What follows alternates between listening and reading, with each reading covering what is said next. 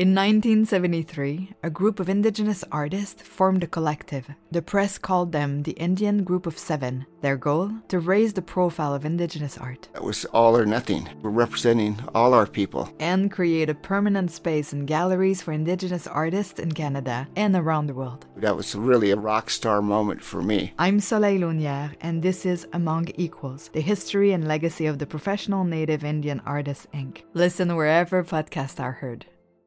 Art Slice is a different dive into art history. We goof around, we curse, you learn from it, but don't expect a typical lecture. You're welcome. Listeners, we have a special bonus episode for you all today. A little follow-up to our LDCTC Purple episode with Caldwell Tanner, where this time we welcome Ben Miller from the Curious Objects podcast. Who is an expert in the aforementioned curious object. Yes, he brought our attention to a patinating process which turns copper, yes, copper, purple, resulting in a very purpley Tiffany & Co. chocolate pot from 1879. Aside from jewelry, Tiffany & Co. had their hand in decorative objects because decorated people need to be surrounded by decorative objects. It only makes sense. They just dip their hand in decorative objects, pull it out. Lots of decorative objects on there. Sticky fingers. Yeah. It's like one of those sticky, slappy things. Yes. Yeah. That got dirty real quick. Right. Dirty with Tiffany & Co. But before we get into our conversation, listeners, about said object, we asked you all to come up with what you thought this curious object might look like based upon our very descriptive descriptions of said chocolate pot. Our very excellent descriptive descriptions, I think. Excelente, yes. Because it is quite the eclectic chocolate pot. This is our version of an AI prompt. In this case, listeners, you are the AI. Okay, which if you think about it, we're all kind of the AI. Right. The AI takes from us. It's not AI. We've already gone through this. So we did say it was a functional object. We did not tell you the function of it was for chocolate with two handles, one ivory sort of vintage joystick looking handle, and one metal cabbage textured handle, with a spout that also has said cabbage texture on it, a coat of arms with 3 cabbage leaves and 3 fronds, and that is it, except for the lobster. Whole ass lobster. Speaking of whole ass lobster, let's talk about some of these drawings. Yeah, let's get into them. I'm excited to see them. Good. Again. First, I'll never get sick of these. All right, so the first one is from St. Henry at AL Rustic Wares, which, by the way, if you want to see these, you can do that with your ojos on our YouTube or website. So St. Henry, this is very close to the original, especially the cabbage spout situation. But I especially love the lobster on the rocks. Yeah. It's not a drink. Yeah. Get it? Yeah. Because Ice Cube's. Oh, that took me a second. That's funny. I didn't laugh, but that's funny. Okay. Yeah. Thank you. All right. So speaking of joysticks, let's talk about the joystick. This one looks like a chess piece. This is a checkers girl over here. Checkers girl. So I don't know anything about chess, but I can tell that it kind of looks like an important piece. Yeah. I mean, I feel like it's still a joystick, but it has like some ergonomics in mind, you know, which kind of makes me want an ivory switch. An ivory switch. An ivory switch game. Don't you want to touch an ivory switch? You know, like the Switch, Nintendo Switch? Yeah. Like made out of ivory. I can picture it. Don't you just kind of want to feel what that feels like? I know it's bad. But hey, if we like mind meld with an elephant and like we explain the situation. Okay. Can we have your tusks? Like video games are all we have. We don't do anything else. We don't go outside. Help us, stupid humans, please. Donate your ivory, please. Is it heavy ivory? I think it is. I think it would be. That would be a weapon then at that point. Yeah. But yeah, this is a great balance of functionality and ornament. Very well thought out. Yes. You can tell that St. Henry, aka AL Rustic Wares, I hope I got that right, makes wares. I can see that. Definitely. It's got wear. It's wear aware. It's very wear aware. Yeah. Yes. Next up, we have at Ezreal's Art. Okay, back to the joystick. I guess I'm a little joystick obsessed. I'm just really surprised at how much your joystick description like really resonated with people. Yeah. What is? Yeah. Okay. Well, because like I would have said it looks like a utensil handle. Okay. Like you never played with one of those old joysticks? The one I played with was like for a Nintendo 64. Yeah. So it did not look like that. It was like a stem and then like a flat nubby. No, I'm talking vintage. I'm talking like 80s. No. So I want to talk about this coat of arms that you took the time to draw here, Ezreal. It's giving modern Medici. Okay, it's like as if they had rebranded today. Okay, like that's what I'm getting. Okay. The Medici? Yeah. The Medici. They're either, I'll touch off the top of my head, 14th or 15th century, like mafia, Italian, Florentine family. Okay. Very powerful people. Okay. They made shit happen. So their coat of arms is like a little shield stitch, but there's also 5 balls. So when I look at yours, Ezreal, I feel like it's like a little remixed version. And the ferns are like garnished there. It's almost like a plate of food. The balls kind of like outline what could be a lobster. That's true. You know what I'm saying? It could be. Anyway, it's giving Medici, Ezreal. I love it.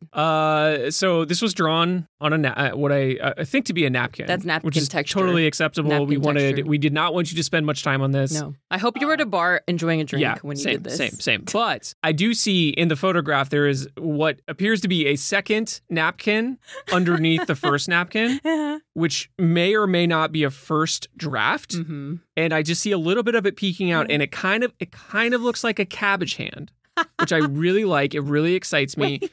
A cabbage hand spout. I'm thinking like that's where the chocolate comes out. But also, like, I'm sure the lobster is somewhere in the coat of arms in your original design. But I'm imagining that cabbage hand kind of with a lobster in it, baby Simba style. Okay. And but it pours out the.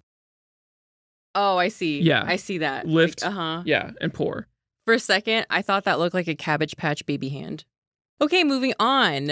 We have at B Knots. Yeah. Okay, B Knots chose several handles. Could not settle on a joystick, it looks like. Yeah, this is maybe not so much a joystick and more of like an illicit smoking device. Maybe, but antiquated, so from like an opium den. Yes, but...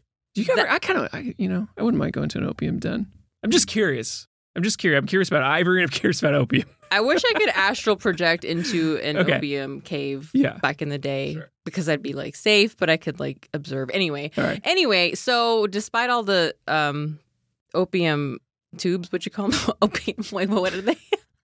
Device? They're things you smoke out of. Okay, aside from those, that cabbage spout is like so close to the chocolate pot, actually. Mm-hmm. But we need to talk about the lobster in this sitch. It's just plopped on top. Yeah. It's just plopped on top. Right I don't know. It's good. I don't know what else to say about that. Yeah. Now, coat of arms. We have 3 cabbage leaves, and then we have fern fronds. Okay, yes. And then there's like a ribbon kind of wrapping it all together. And all of this really... You gotta tie it together somehow. It actually reminds me of St. Henry's. The fronds, they do kind of like a Celtic knot thing, you know? Yeah. Or the logo for POD, Payable in Death, Christian nu metal rap rock band. Okay. From early 2000s. This is chaotic. I really like it. He let us know that it was made with generative fill from Photoshop, so it's not purely AI. But BK is dictating the chaos here. He's making decisions. He's getting in the flow state. Exactly.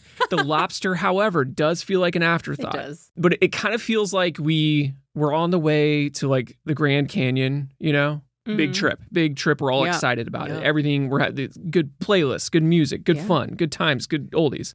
But we like run out of gas right before the turnoff. You know, that's kind of what I'm feeling here. You know, the lobster, I feel like needs to be wrapped in that cabbage leaf. Don't you see it? Oh, yes. Just like swaddled in the cabbage leaf. I think what I'm trying to say is like AL Rustic Wares, the lobster was in its natural state. It was living its life fully. It was a lobster on the rocks, free from cages, free from buttery mainers, just living its life, luxurious. I can relate, you know what I mean? It's the luxury of being on your way to the Grand Canyon with the wind in your hair, you know? Okay. Exactly like that. Love but that. in Ezreal's art and BK here, the lobster is a little bit stifled. It's not the star. This lobster is in an aquarium. This lobster has an office job.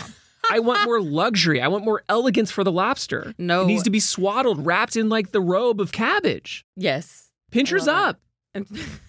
Fight for the lobster. Yes. I love that. That's great. I love this Speaking of pinchers up, we have a Dr. P here. Yeah. Wow. Wowzeroni. This lobster is the pot. It is the vessel, y'all. Okay. Dr. P, he has got a little note scribbled here. Butter warmer. Yes. This is a butter warmer. Aw. Oh, where do I start? Okay. So the cabbage spout actually looks like an elephant's trunk. Okay. Yeah, we were just talking about elephants. Very it's all coming together. Very timely, but I do think those are the lobster whiskers.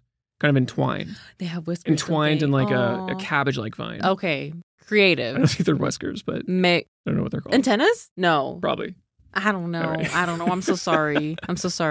I don't know any better. Anyway, so on the other end, the tail is the handle. Yeah. Talk about ergonomics. This is wild. This feels like an exquisite corpse drawing. Okay. Yeah, I see it. But I mean, I will say, like, exquisite corpse, you kind of split up between people. Yeah. You know, I feel like this is the method of one mind. Maybe a fractured mind. Yeah. But they pulled it together. I do think the cabbage texture, it seems like it may be integrated throughout the exoskeleton. It's kind of hard to tell from the sketch, but I do believe that to be true. Yeah. Which I really like. The lobster wears the coat of arms, okay? Instead of it just being like displayed. Oh, it's like a little brooch. Well, I'm reading into this a lot. It's like I think. Oh, you know what? Now I see a little vest. Stitch, and it's like it's embroidered. Okay. Okay. Like a Patagonia sleeveless vest. I feel like this. Yeah. Now he just needs a leash. The corporate logo on it. I gotcha. Yeah. But this almost reminds me of like a Transformers toy, but for like a 19th century fancy lad. Does it? Does it like Optimus crunch up Optimus Lobster? Yeah. Oh, I'm sorry, go ahead. Crunch up. Well, so yeah, does it just like, can you put it in your pocket with your monocle? Well, maybe it turns into a cabbage. Oh. It rolls up into a cabbage head. I love that. Yes. Dr. P, you're brilliant. Love it. Yep. Love that so much. Yeah. Dr. Optimus. Is it Optimus or Optimus? Is he optimistic? Optimus, I think, says someone who's never seen the Transformer movie. We should just get to the episodes. I've not seen them either. We definitely should. Yeah. Listeners, thank you so much for sending these in. They were very creative in ways that we could have never imagined. Mm-hmm. So thanks for doing that. Let's get to the show. And I did flub there. I did say episodes.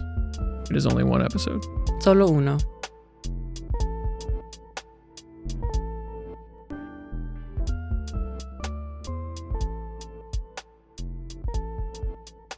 Listeners, today we will be discussing patinating alloys with Ben from Curious Objects podcast. Ben, welcome. Thank you. Long overdue. Yes. We've been going back and forth. It's we've had some snowstorms. Oh my gosh. Thank you, Ben, for being so patient and rescheduling with us like 4 times, 5 times. It seems like something like that. Too many times. Listen, we coexist in this like tiny community of art related podcasts, and I love it, and I will do anything for anyone in this little shared world of ours. It's very small, Yes, it is. But I'm still discovering new shows like yours, so that was great. Yeah. Yes. Okay, Ben. Can you tell us and the listeners a little bit about what you do every day? Yeah. So I do a lot of things every day. Okay. I, as you mentioned, host a podcast called Curious Objects about the stories behind antique objects. It's mostly decorative arts oriented, but we've gone into the flat art world from time to time. Actually, we have an episode coming out about a painting by the Beatles, which I'm super excited about, which has a lot of purple in it, so maybe apropos. Did all the Beatles paint on it, or a specific? All 4 of them. Oh wow! Yeah. Okay, yeah. we gotta see this. Even though I think only 2 of them went to art school, so the other 2 were completely unqualified to paint, but they had the audacity to do it anyway. Love that.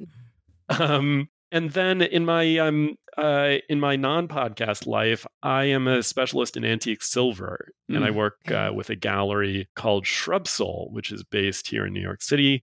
It's this 100-plus-year-old family business specializing in silver, in sort of the highest end old silver. And that's anything from, your forks and your spoons and your knives to your candlesticks to your giant candelabra and trophies and anything you can imagine that you could possibly make out of silver. We do it. Nice. Silver is my first antiques love, and it's the area that I'm really sort of a connoisseur in. But I love anything old that has a story behind it. I love the way that old things connect us to people and places and ideas that are distant from ourselves. Mm-hmm. So what got you into this field of, like, I guess it's kind of research, it's also kind of gallery work, it's almost like museum adjacent. What made you choose this pathway? It was a complete and utter accident. I Like had the best no things. idea I wanted to do it until I tripped and stumbled and fell into it.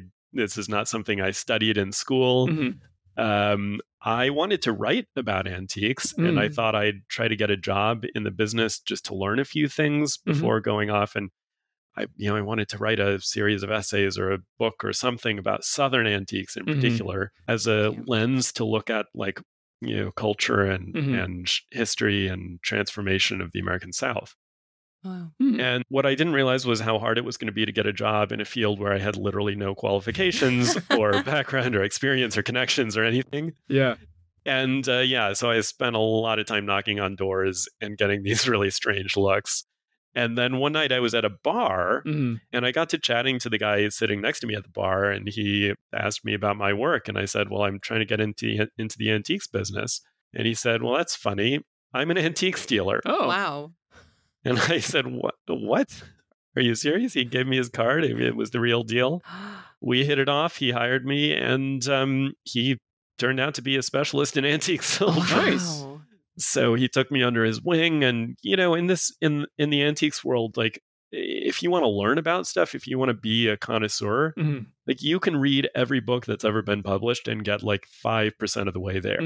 And the other 95% of the way is looking at things, like thousands and thousands and thousands of objects. And then even more important than that is talking to other people who have looked at thousands and thousands of objects for decades and who learned from people before them and before them. It's very much an apprenticeship model. And so working for this guy, Tim Martin, was really an incredible way to get my feet wet. And then I found out that it was really a pretty cool line of work with, the beauty of the objects and the history, but also the detective work, the sleuthing. Oh, that's cool. The intrigue, the fakes and forgeries, and the swindlers and everybody trying to fool everybody else all the time. Knowledge is power, and it keeps you on your toes. I researched provenance for I think it was a 15th century Italian credenza. And I mean, I'm sure you can just get lost in hours and hours of research just following that one rabbit hole that actually leads to nothing. But you know what? It was super fun. So it was like worth it. So I totally get that research aspect of it. Yeah. Wait, what did you find out about the credenza? That it was owned by this family that then sold it to that one. And at a certain point, there's nothing there. So then you just have to really write about like what's in front of you, which is, the credenza itself. But at some point, there's no documentation. Sure. Yeah. The trail ran cold. It did, but it was fun. It was worth it. Is another big part of it actually like interacting with the objects? I think too, like being able to like physically like touch them, like, is that a part of it? Yeah. I mean, at least in my field, that's such a huge fraction of it. And it's tough. Like, more and more online auctions are just happening online. And so you look at the pictures on the website and you're like, that's pretty or that's not. And then you bid on it.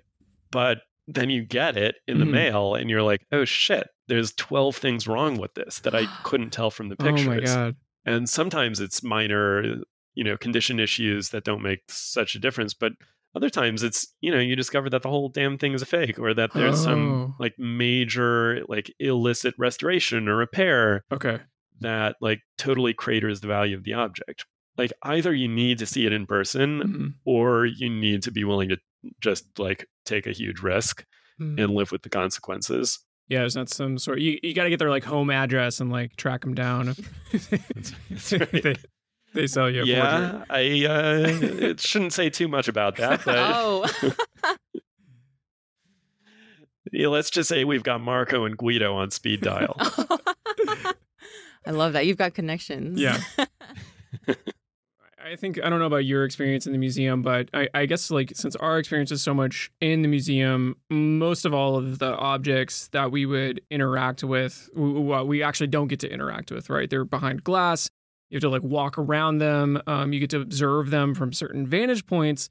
But I mean, I don't know. Like they're not. They are like in some ways like very accessible in the way that like you can tell that this was used for something.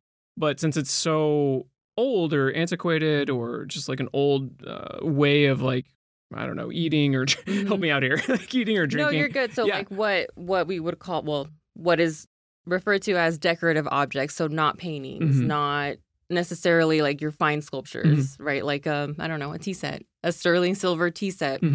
But it's behind glass and there's only so much you can see. Like, is it well lit? And where is it positioned? Can you walk around it? Like, you know, 360, like are very, it's not very accessible. I think you already said that. Yeah, like it is and it isn't. It like in the sense that it's in a public collection so you can see it.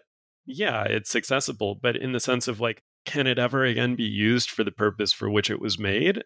The answer is probably not. And I have to tread a little carefully here because I love museums, obviously. And like museums are some of our best clients. And you know, the curators at these institutions do incredible work all the time.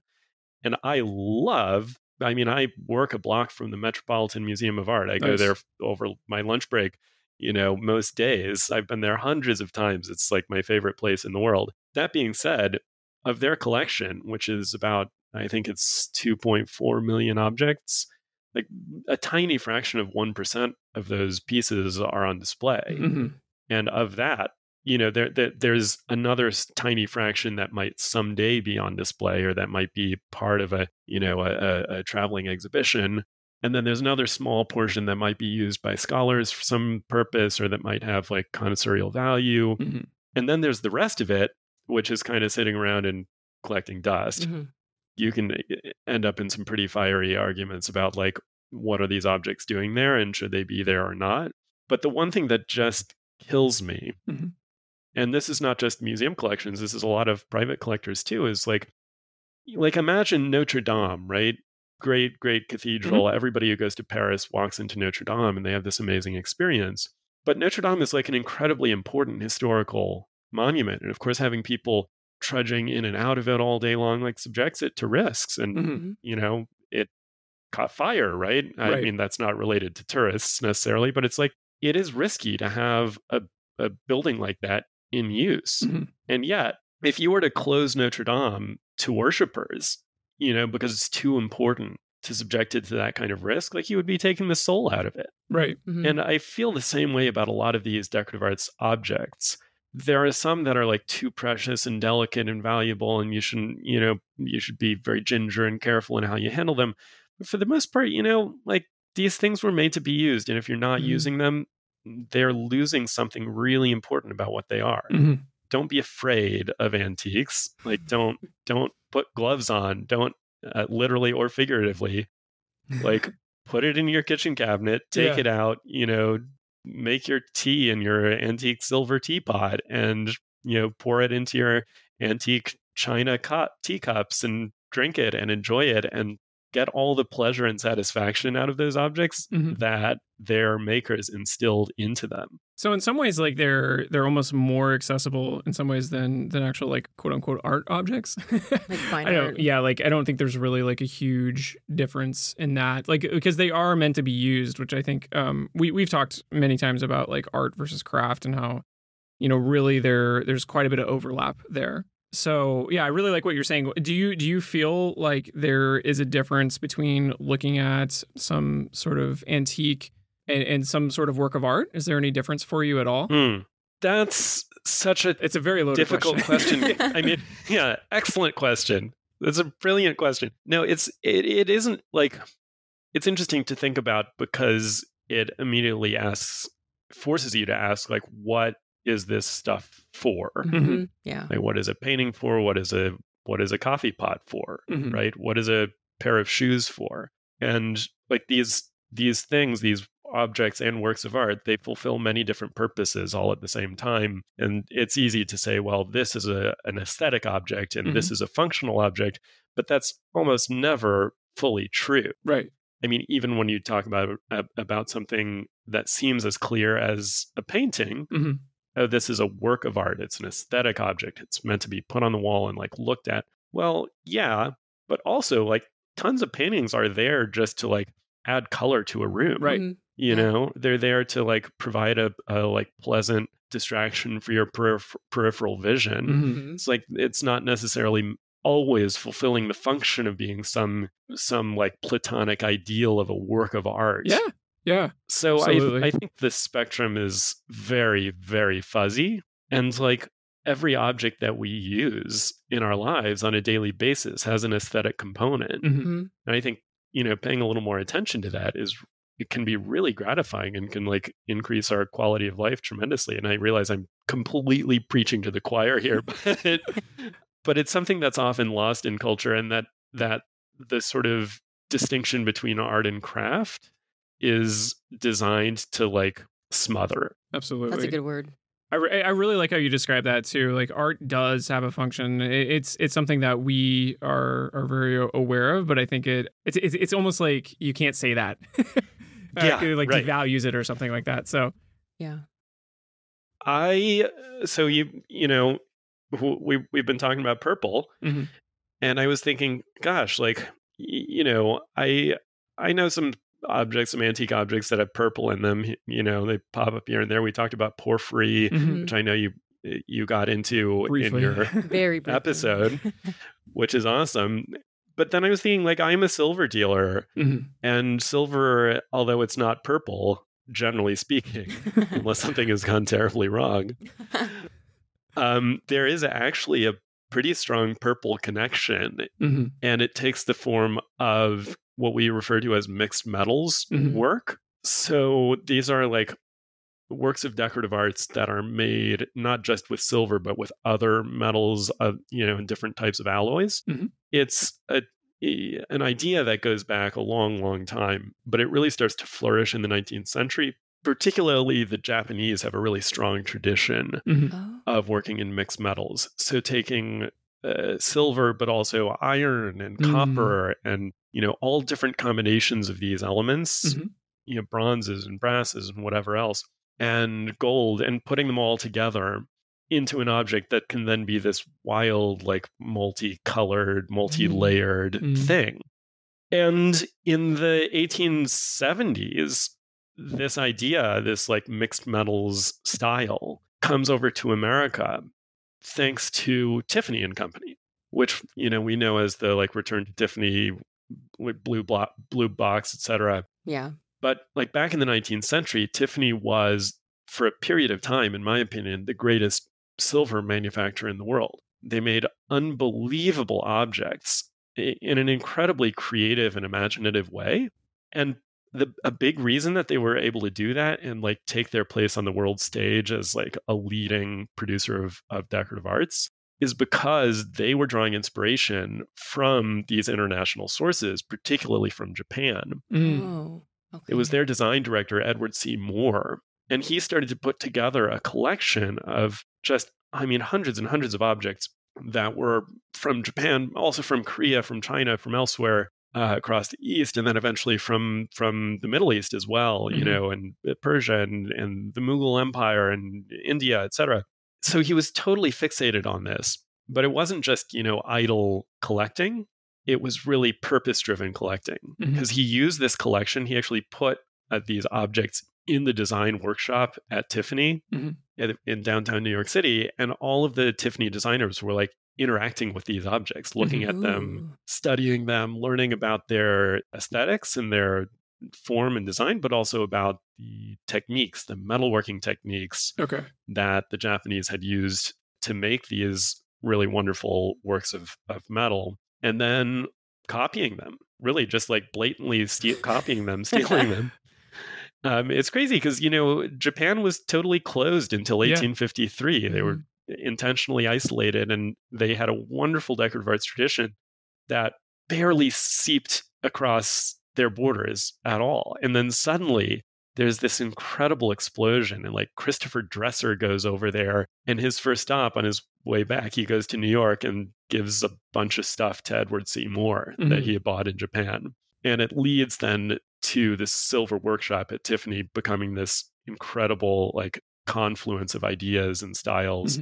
So yeah, that's sort of the context. you might wonder, like, so what does this have to do with purple? Because even copper is not really purple, right? It's like red or Right. orange. Yeah.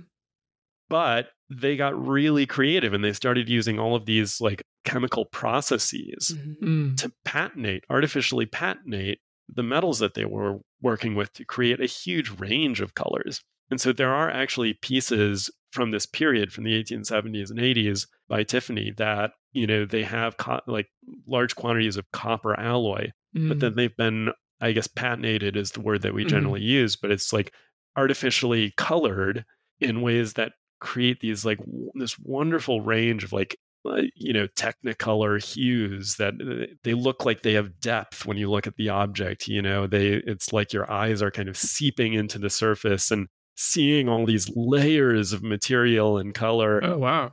A small number of them are this like brilliant, deep, rich purple color that is just really magical. That sounds amazing. I'd love to see one of these in person.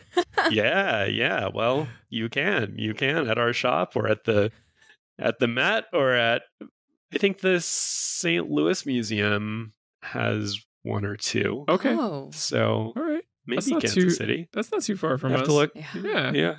We'll have to seek it out.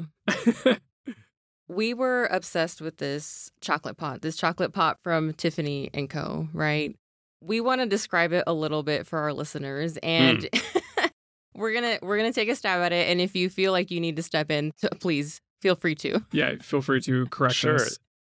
The chocolate pot is made of silver, patinated copper. It's got gold and ivory as well. This sort of mixed media of metals was very surprising to us, and we had to zoom in really close because obviously we don't have it in front of us. But when I looked at it, I was like, "Is this the right caption? Like chocolate pot?"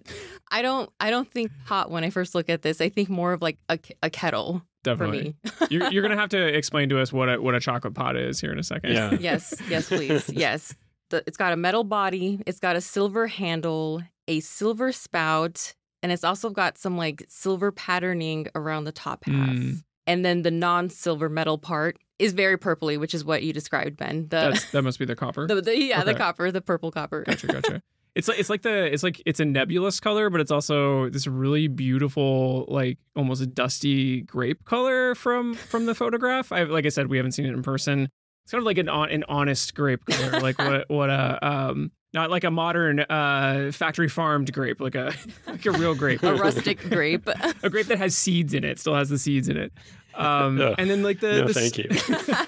The silver spout, like it almost has like the texture of the closest thing I could describe it as is like cabbage leaves, I guess. Kind of, I don't know. And there's like an emblem with like 3 more of those leaves, and then like a almost like a fronded 3 more fronded leaves on top of that. And then behind that emblem is like this geometric. It reminds me of like boutique patterning, like something batik. that boutique, like Japanese batik. What am I saying? Boutique, batik. And then it looks like a pattern that like a mid-century modern like couch might have on it or something like that. Wallpaper. But, yeah, definitely. Love that. But also, for me, last but not least, we have to talk about the silver lobster. Yeah. And the ivory handle on top. Those are just kind of like the cherries on top, so to speak. Lobster on top, yeah. It works. Like this sounds wild, but like it all works. Yeah. So it doesn't seem like it should go together, but it definitely does. Yes. And I have questions also, about the lobster. Can I just say, like, does it sound, based on the description you've just given, I wonder if listeners think that it sounds like a coherent object, or if it sounds like, or also if it sounds like something that was made in the 19th century. Like, doesn't it sound like wildly postmodern? Yeah, yes. Absolutely. Yes, it does. Absolutely. And I would, if you're not looking at the image, listeners, would love to see just like a drawing of what you think it looks like. Yeah. Because I'm not sure we did a good job of describing it. No, we did our best. So don't look, don't cheat. We just want to see it. Yeah, no, I mean, it's an amazing object. This is from this period of like Tiffany's greatest work. It dates to 1879. At this point, like the connection to Japan is very tenuous. It's kind of like we started with something and now we've gone through a few different iterations and now we've got something totally different. Yeah. But there's still some Japanese elements like the lobster you mentioned. Oh, okay. The idea of like applying a decorative animal to the surface of your vessel is really Japanese. Oh, yeah, I guess it is. You can find bugs not on this piece, but on a lot of other pieces of this period. You can find insects, dragonflies and butterflies. You can find lizards and geckos. And it leads directly into what we think of as Art Nouveau and the idea of like incorporating decaying nature into art. Okay. Which is thought of as being like a French innovation. And it kind of is, but it really filters into France through these works by Tiffany. Yeah. So just like giving silver, the history of silver, its proper place in the canon of art history. So it's a chocolate pot, which means it's meant for serving hot chocolate, which is awesome. And I don't have a chocolate pot, and I really could use one. Yeah. Especially in the middle of winter. Yeah. But what that means is a couple of things. So first of all, it has to have insulators on the handle. Because if you just made a chocolate pot out of silver or copper or whatever metal, and made the handle out of the same metal and it was all connected together like normal, that handle is going to heat up super hot as soon as you pour the hot liquid into it. Yeah. And so they had to put in insulators, so a little piece of material that would stop the heat from transferring from the body into the handle. And in this case, it's ivory. Okay. That explains a little ivory. There's two little ivory facets kind of connecting the handle. On the silver handle. Yeah, exactly. And then the same thing, you mentioned the ivory handle on top of the cover. And so the cover is attached to the body with a hinge. But then if you wanted to lift the cover, again, you'd want something that wasn't burning hot to do that with. So you've got an unnecessarily big ivory handle on top. Kind of stuck but it there. looks pretty cool. It's kind of it's like a joystick almost. Old school joystick. Yeah, that's one way to avoid calling it phallic.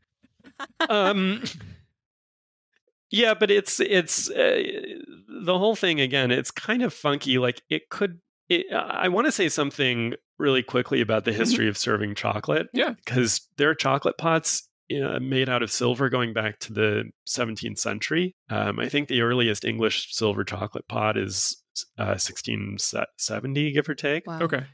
Back then it was this like wildly exotic commodity that nobody really knew what to do with, or like what should the cultural norms around it be. The hot chocolate or the pots? Well, both. So like the chocolate comes to Europe and then they're like, how are we going to drink this?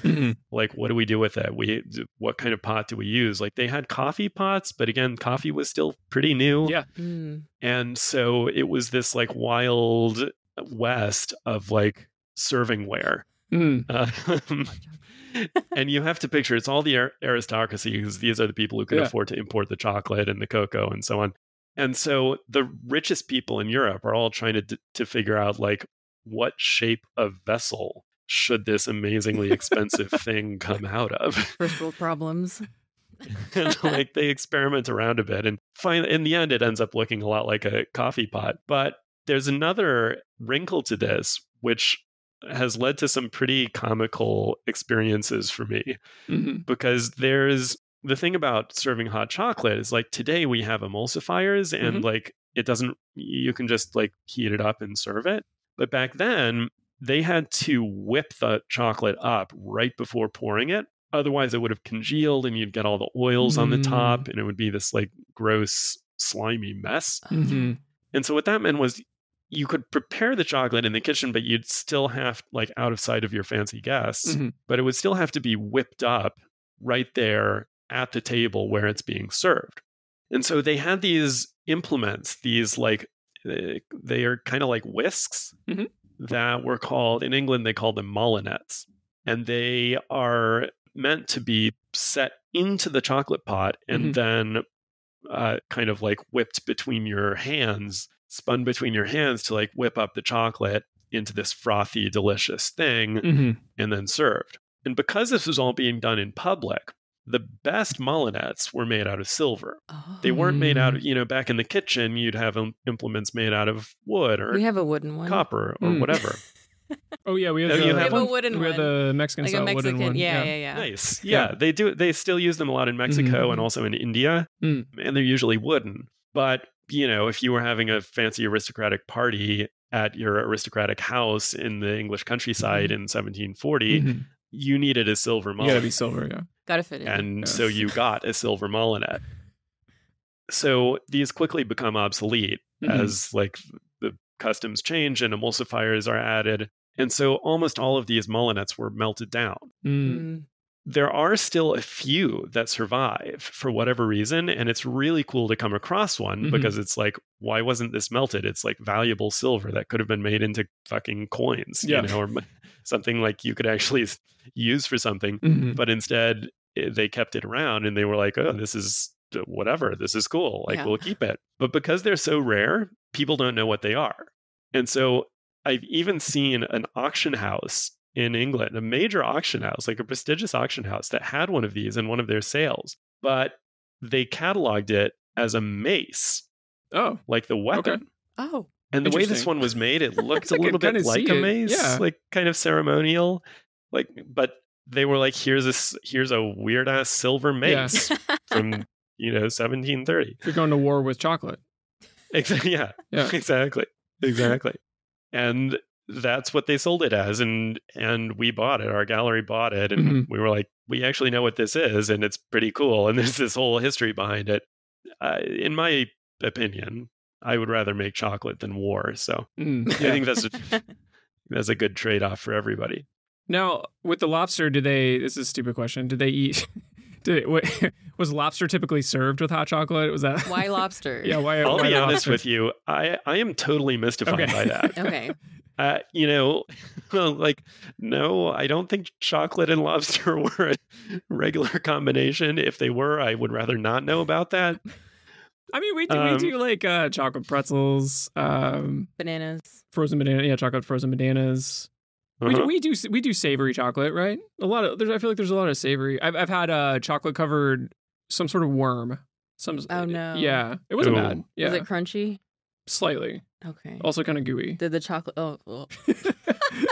No, it's fine. Like so many countries eat it, and it was totally fine. It's just like as a Westerner, I think I would rather just eat a plain worm and then a piece of chocolate. Yeah, well, I've had that too. I will say the chocolate covered kind is a little better, in my humble opinion. Yeah. Well, maybe Tiffany should have been putting worms on this chocolate pot instead of lobsters. No, I think somebody got excited about making some lobsters and they thought it looked cool, so they stuck it on. It does look awesome, but you're right. None of this seems like it should go together, but it's a beautiful, beautiful piece. And you were talking about that process of the turning the copper purple. How did that happen exactly? Do you know like what did they use? Because you did send some videos over for us to which scope were out. awesome to watch the whole process. We know some information about the process and other things we don't know. And it was a huge trade secret for Tiffany and Company. Okay. But there are some really dogged researchers, particularly a curator at the Met named Medill Harvey, and she's done some amazing work looking back through the Tiffany archives and trying to deduce both like from the notes that they took, but also from the objects themselves, like what were the processes, what were they trying to achieve, and what did they achieve? And one thing that makes it really tricky is like the color changes over time. Okay. Like these are really delicate processes. Okay. And over 100, 150 years, the patination can change pretty dramatically. That makes sense. So like as a dealer, it's a huge thing to look out for when you're buying an object from this period, that it's got good color. Like that makes a big difference to the commercial value of the object. This chocolate pot has really amazing, it's like one of the best preserved examples of this particular kind of patina that Tiffany was trying to manufacture. But if you look at a lot of pieces, like you'll see it's totally washed out, or it's like pockmarked, or it's turned like yellow orangish, or it's just splotchy across the surface. And I can't blame the object for that. Like it's lived a good life, and who doesn't show the signs of age? Yeah. But in the very best examples like that chocolate pot, you can really see what they were trying to do. And that makes it a lot easier then to figure out like what was actually going on in the workshop. And so Medill and some of the Tiffany archivists, like Moira Gallagher, and some silversmiths like Ubaldo Vitali, have really worked hard to try to figure out like what was actually done, what was actually made, what did this process actually look like. And yeah, I mean, it's super intricate, super complex, and it involves all kinds of chemicals, the names of which would frighten your listeners. But like, copper sulfates and ammonium chloride. It's the kind of stuff that like you probably don't have in your kitchen. I hope. Hope not, right? The video you sent us, it looked like alchemy. Oh my gosh, it like did. a wizard working in there. That giant copper pot, and then just watching the colors change was amazing. Yeah. No, I mean it literally is alchemy. Yeah. And there are other things like, we bought not too long ago this coffee pot that was made in 1893 by Tiffany. And it's a beautiful coffee pot in what they call the Saracen style. So it's very Middle Eastern inspired. And it's got this incredible enamel work that's like very pale and delicate and light. And it gives the whole thing this very Islamic kind of look, but it's really intricately chased and embossed. And it's just a kind of a breathtaking piece. But when we bought it, it was polished up. The body of it was all polished up to a mirror shine, like the way you think about silver. Okay. And so we just assumed that's what it's supposed to look like, but it always looked a little bit pale, a little bit washed out. And then we came across this article from 1893 when this piece was shown in Chicago at the Columbian Exposition. And the person who wrote this article was writing about all the Tiffany silver at the Columbian Exposition. And they said, they admired the patinated dark gunmetal color of the silver. And we realized that this coffee pot was not meant to be a mirror polished silver. It was meant to be a sort of tarnished, dark gray color, which is what happens when you don't take care of your silver, right? It tarnishes. But in this case, it was intentional. And that was supposed to create this great color contrast with the pale hues of the enamels. And so we actually artificially tarnished it. Oh, nice. Which you can do using like sulfuric compounds, which smell like absolute garbage. We have a river that smells like that. Yeah. No, but it just had this magical effect. Like, snap your fingers and suddenly this piece looks the way it was meant to look, and it just sang. Wow. You'll have to send us a photograph of that. We'd love to see it. Yeah, we're texture heads here, I guess, like artist texture heads. I don't know. We're very pro texture. Nice. Pro patina. Yeah, pro patina. So you were able to restore that coffee pot, but can you restore patina? Like if someone were to find this chocolate pot like 100 years from now and it does not look like it does now, would they be able to restore the patina? And like how close could you get it to looking that purple? Not at all. I know we're talking about copper, but like with all kinds of metals, like patina is super subtle and super important. Like the worst thing that you can do to a beautiful piece of antique silver is to over polish it. And I've seen it happen so many times that you've got this object and somebody just goes at it with elbow grease and they want it to look like a mirror, and they get what they want. It looks like a mirror and it looks like it was made yesterday. And it's like it feels like the whole history of it has kind of been erased. Naturally over time and in the course of daily use, these objects will pick up little imperfections, quote unquote, that are like, tiny little pockmarks in the surface. They're sometimes not even visible to the naked eye, but they affect the way that light reflects and refracts off of it. And so over time, these accumulate and they can transform the color of the object into something that is just magical, that is like dark and rich and deep and complex. And all of that can be ruined in an incredibly short amount of time by somebody who's like overzealous with a Brillo pad. Oh no. So with the copper, it's the same, but even worse because it's so much more delicate and sensitive.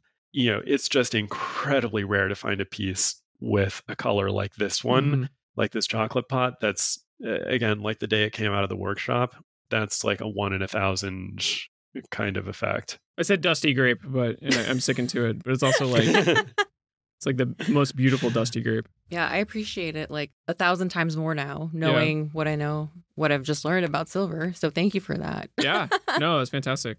We need to have you come along with us on a journey to a museum so you can explain a lot of the objects we look at and just are mesmerized by. Yeah, sometimes the plaques don't tell you enough. Just sometimes. I have so many questions. It's impossible. It's like, you could write a book about an object like this. The good news is that it's not just museums. There are dealers and galleries that have pieces like this. I mean, it's pretty rare to have a piece like this, but it does happen. And like in our shop, you can just ring the doorbell and come on in. And we've got like an incredible array of hundreds of objects from all different periods and styles. And we're there to just hang out and to answer questions about it and show you things that you haven't seen before. And you can pick it up and hold it. And hell, if you're thirsty, I'll pour you a glass of water in a 16th century beaker. You're going to take a mace and make us some hot chocolate. That's right. That's right. Personalized experience. I really appreciate that. Well, Ben, thank you. This was a journey. We really enjoyed it. Tell us more about your podcast. Where would you have our listeners start if there was one episode you would like them to check out first? So again, the podcast is all about storytelling. So each episode focuses on a particular object and all of the wild and unpredictable and often beautiful and surprising stories that revolve around these things and what they can tell us about where they came from and what they've experienced and who's interacted with them. I think the work that I'm proudest of is actually a 3-part series that we did called The Story of Belisaire. Okay. Ooh. And it was about a painting. Okay. Which is now at the Metropolitan Museum of Art, but which connects us to this incredibly challenging and intricate and troubling history set in New Orleans. And it reveals so much about society, not just when it was painted in the 1830s, but decade by decade ever since. The experiences that this painting has had, the trials that it's been through, and how it ended up where it did. It sends chills up my spine. So look that one up, and if you like it, keep listening. I haven't gotten to that one yet. I started at the most recent and kept going, but we will definitely jump to that one. That sounds exciting. Yeah, it's worth skipping too. All right. But the other thing is, I would just say for listeners, we've covered so many different types of objects, so many different periods from ancient Egypt and ancient Rome to, even contemporary works and everything in between. So if there's some period of history that you're interested in or some type of object that you're curious about, look it up. There's a pretty decent chance we've done an episode about something kind of like that. Yeah, my hope is for it to be fun and educational and eventually inspire people to look at objects that they might not have encountered otherwise and think about them in a new way. Absolutely. Yep. Looking, thinking, we love that. Making, yes. Looking, thinking, making. Yep. Sounds like a new Daft Punk song. Yeah. Oh, yeah. It's got to put the vocal effects on there.